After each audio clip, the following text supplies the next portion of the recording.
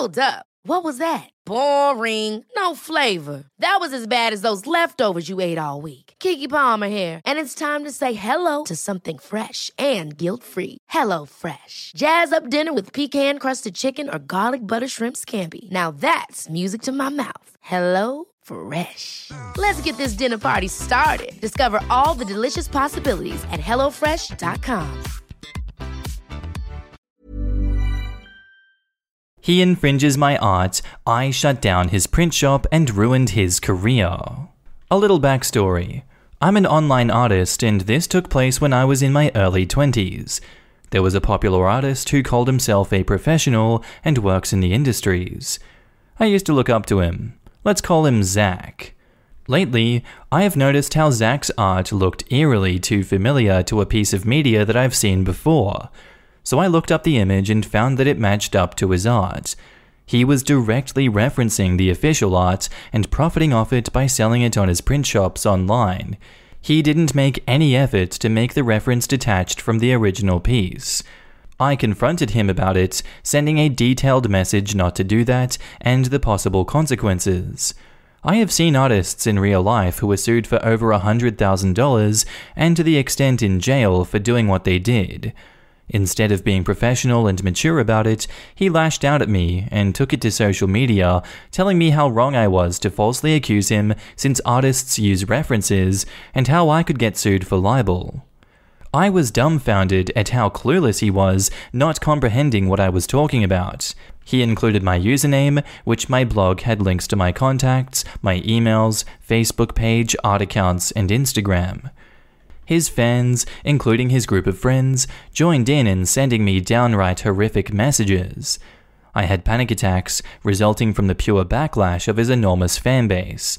I constantly received hate mail, telling me how horrible I am as a person, how shitty my art was, and to the extent of death threats for almost an entire month. The last straw that broke the camel's back was when he directly referenced off of my art and made money off of it.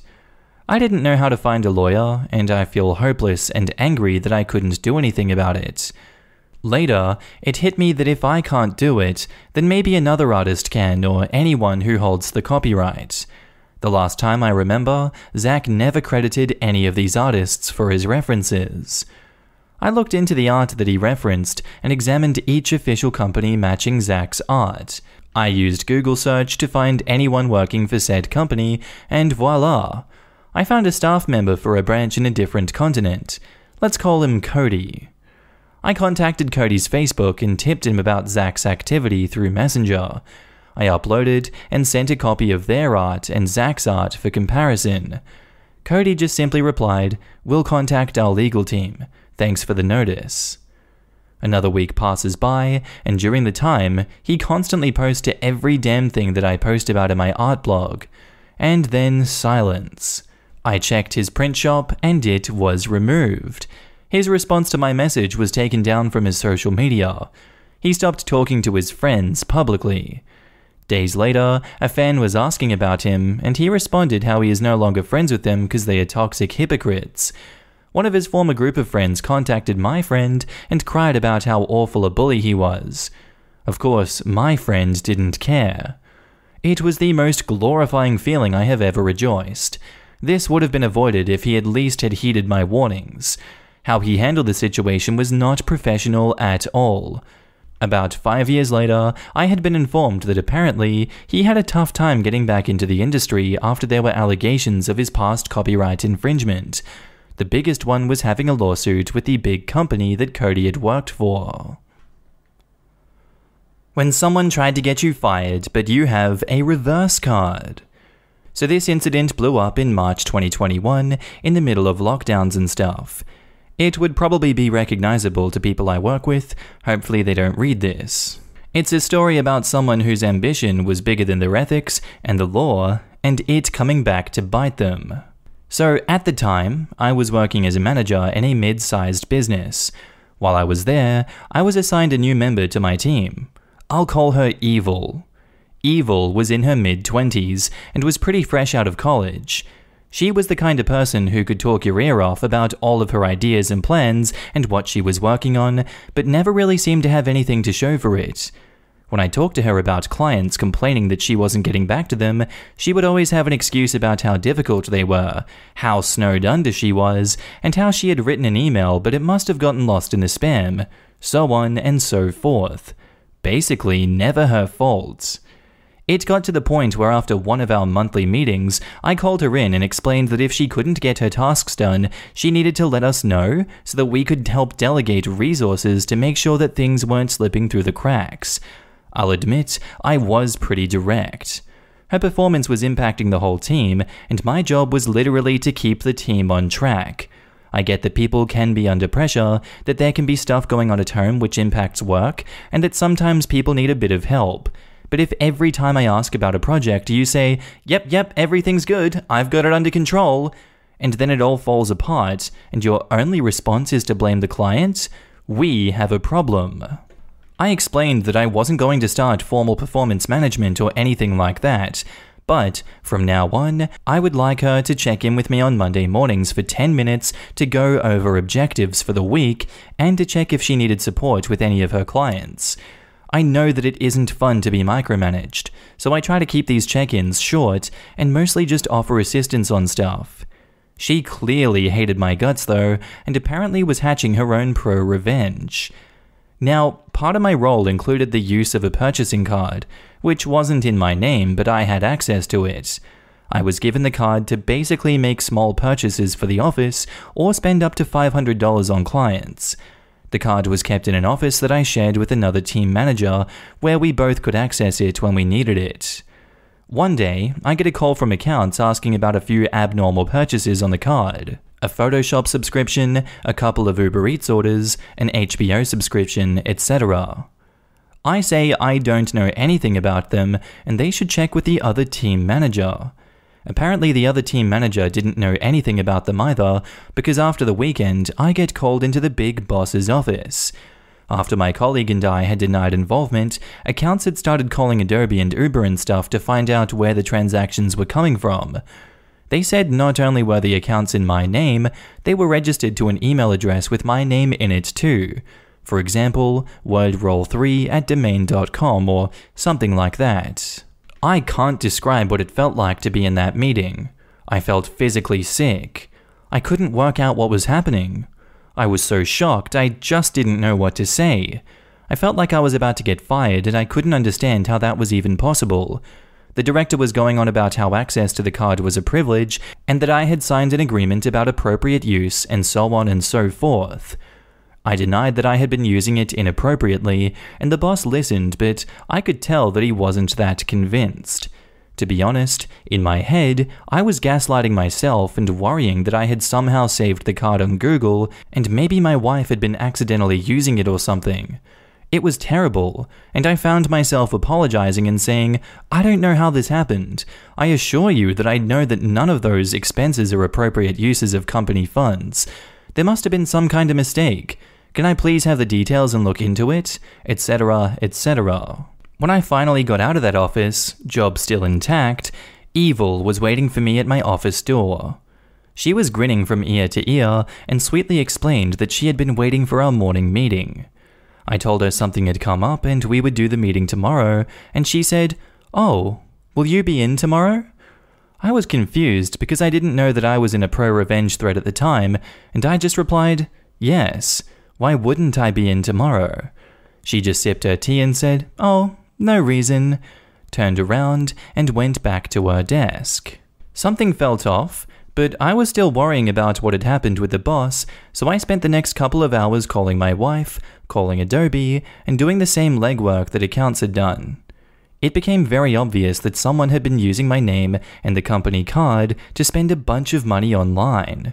Had I been hacked or something?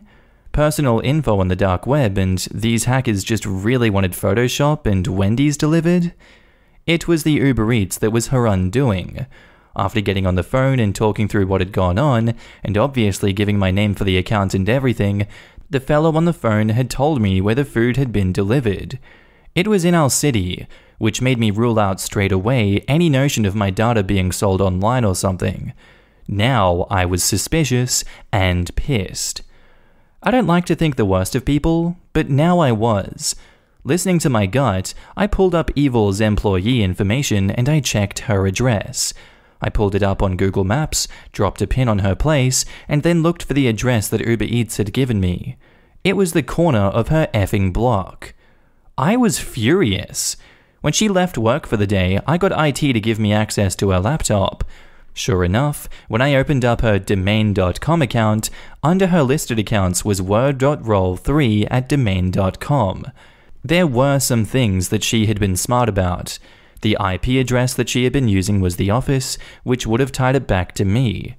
She had even had the food delivered to a different address. She had even made a fake email address. But saving her passwords on a work computer was a mistake. I called the boss that night and explained what I had found, and kept the IT guy with me to support the fact that I hadn't just logged into her computer and made it all up. The next day, the boss called her into the office and fired her so bad there were red trucks lining up outside the building. When she teary-eyed left his office, I made sure that I was standing in the hall sipping a cup of tea. It had gotten cold while I waited for her, but it still tasted sweet. I hope she went home that night, because if she did, she would have received some nice goodbye Wendy's delivered by Uber Eats, paid for on my personal card, of course. Revenge and justice can be the same thing, right? In the end, she was fired. The boss apologized and we were on good terms when I left in October for a new gig. She never apologized and I haven't seen her since. The boss decided not to get the police involved, and neither did I. I just didn't want the hassle. One size fits all seems like a good idea for clothes until you try them on. Same goes for healthcare. That's why United Healthcare offers flexible, budget-friendly coverage for medical, vision, dental, and more. Learn more at uh1.com. Hold up. What was that? Boring. No flavor. That was as bad as those leftovers you ate all week. Keke Palmer here, and it's time to say hello to something fresh and guilt-free. Hello Fresh. Jazz up dinner with pecan-crusted chicken or garlic butter shrimp scampi. Now that's music to my mouth. Hello Fresh. Let's get this dinner party started. Discover all the delicious possibilities at hellofresh.com.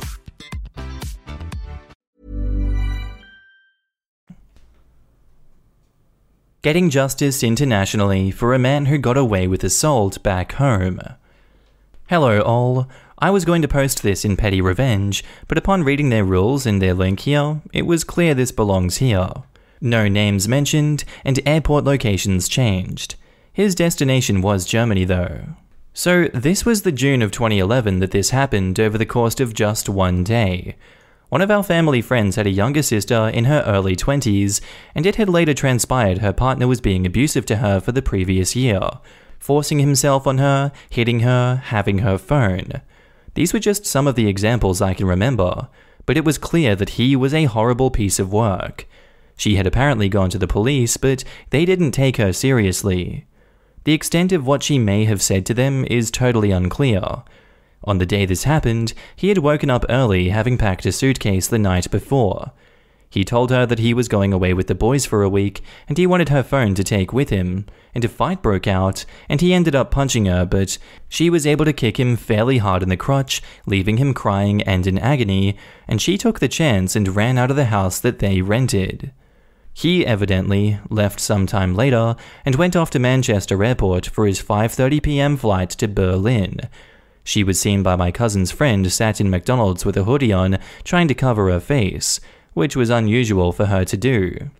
Seeing her in a bit of a state, the friend immediately called my cousin, who lived less than a mile away from the McDonald's, and she went over. She picked her up, and there was a big emotional breakdown of the details of what he had been doing.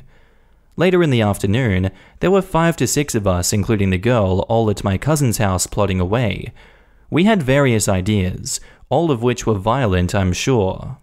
My cousin said that she wasn't waiting for him to come back, and took the details of his flight, and proceeded to call Berlin Airport 30 minutes after the flight was scheduled to leave Manchester. She speaks near-perfect German, due to being with a German guy since she was 21. She gave his description and mentioned that he is walking funny as he has bags and bags of cocaine up his backside. She was hoping the kick in the crotch would impact his walk to give it credibility. There was something unique about his suitcase, but I can't recall exactly what it was. Suffice to say, it would aid immensely in identifying the handful of people who would match his description of age, height, clothes, etc., leaving a particular flight. She told them that he had text-messaged a friend bragging that he got through Manchester Airport with no issues. At best, we had hoped that they'd take him somewhere when he landed and be searched, etc., to disrupt the start of his holiday. It turns out that the kick in the crotch was absolutely vital, as they intercepted the man walking gingerly through the gate at Berlin as being the one who had been reported. He was strip-searched and some form of scan, and as if Karma herself had stepped in, he actually had a condom up his backside with cocaine for him and his friends for the holiday. The girl in the story had no idea that he was a user, so a great stroke of fortune for her here. He was arrested and accused of attempting to smuggle a lot more. They said that he must have disposed of it after Manchester somewhere, thinking that he had been rumbled and hadn't retrieved them all. They floated the idea of 10 years prison time, we think in an attempt to get a confession. In the end, he served 18 months at a prison in Germany after admitting that he had smuggled the one bag and that was it, but the rumor back then was that he had 12 months knocked off due to some Home Office agreement. I have absolutely no idea if that part is true or not, unfortunately. When he came back home, he relocated some 90 miles away, and I couldn't be so sure the last time that I remember hearing anything new about him. We did mull the possibility that he had moved away concerned he had made enemies at home, and maybe thought someone close to home had involvement in this. She also relocated, but to another city within Europe, and she has her own practice where she is a qualified grief psychologist. It isn't the sort of story that we often look back on given it was born out of complete evil, but it forever reminds me that a kick in the balls really can take a man down.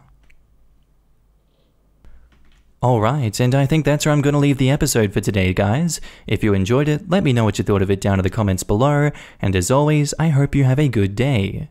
Bye!